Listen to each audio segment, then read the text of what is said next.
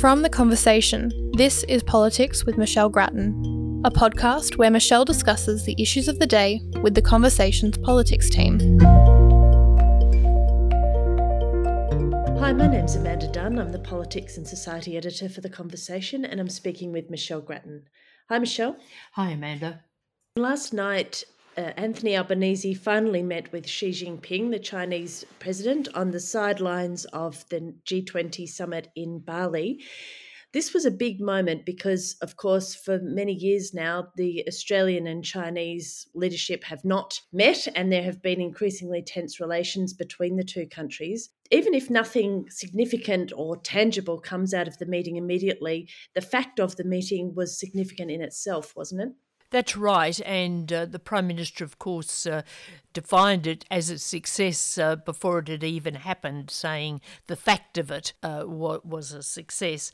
As you say, Australia has been in the freezer, as the saying goes, for some years, and there hasn't been a meeting at top leadership level since 2016. So it is a moment, there's no doubt about that.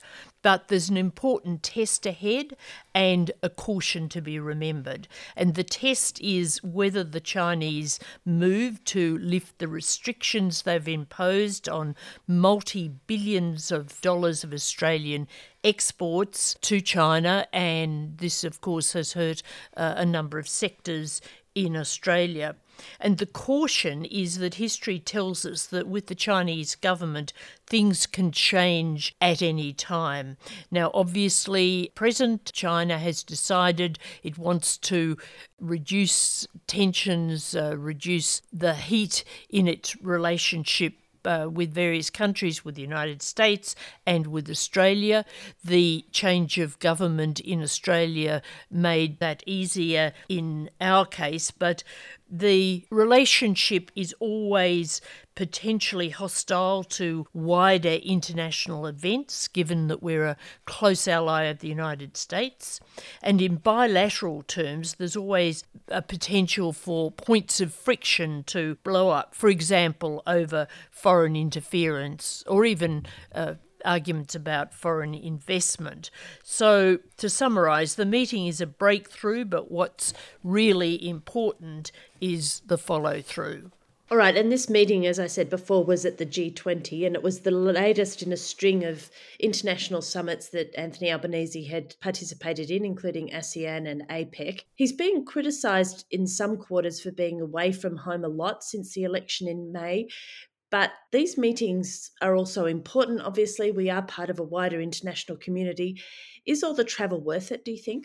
Well, I might make the point first that he was also, of course, criticised by some for not going to the climate conference in Egypt. So he's got criticism for too much travel and, in that case, for not travelling. But yes, the travel has been necessary. It has been worth it. And the meeting with the Chinese president is just the latest example of that. But I think it's also interesting that his absences have highlighted an aspect of Albanese's leadership style. He takes, or has so far taken, a sort of helicopter approach, leaving a lot of the nitty-gritty policy work to his ministers. This is over many issues, and he's stuck to the generalities when it comes to these domestic issues. Now, of course, we'll see over coming months whether that continues, because the big problems the government faces involve a lot of detailed work, but involve also strong leadership by the Prime Minister, and the gas price crisis on which the government has promised a policy before Christmas is just one example of that. So as time goes on, I think that Anthony Albanese will need to get more into the weeds of policy. All right, Michelle, and speaking of the weeds of policy, Parliament sits again next week for the final fortnight of the year. What will be on the agenda? It'll be a really hectic fortnight, and there's even been talk of extending it so that there are some extra sitting days, for example, on the Fridays, or even the possibility has been canvassed of an extra sitting week, although I think MPs wouldn't be keen on that because they're running into Christmas functions.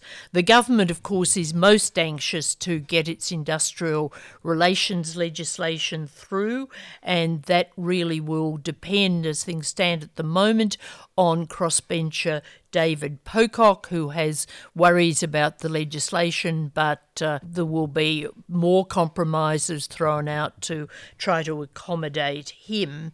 Also, the Senate has to vote on territory rights, and this involves the right to legislate for euthanasia, and this affects, of course, the ACT, and David Pocock's from the ACT, so there's no way that that won't be done before Christmas.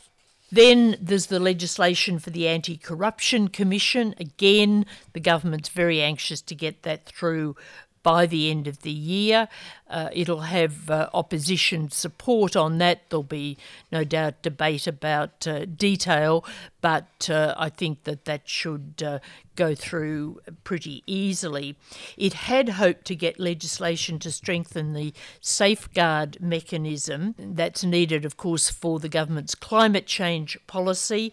It had wanted to get that done and dusted this year, but I think that's now pushed over into next year. So all in all, it's going to be a pretty frantic run down to Christmas, which everyone in Canberra is looking forward to, Amanda. I bet they are. So how will we know if they are going to extend the sitting days? Well, that either could emerge at the beginning of the sitting, or it could be something that comes up when they see how the program is going through and whether they really need extra time. Right. All right, Michelle, terrific to speak with you as always. Thanks very much. Thanks, Amanda.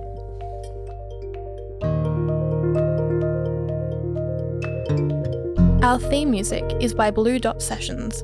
You can find more podcasts from The Conversation on our website at theconversation.com.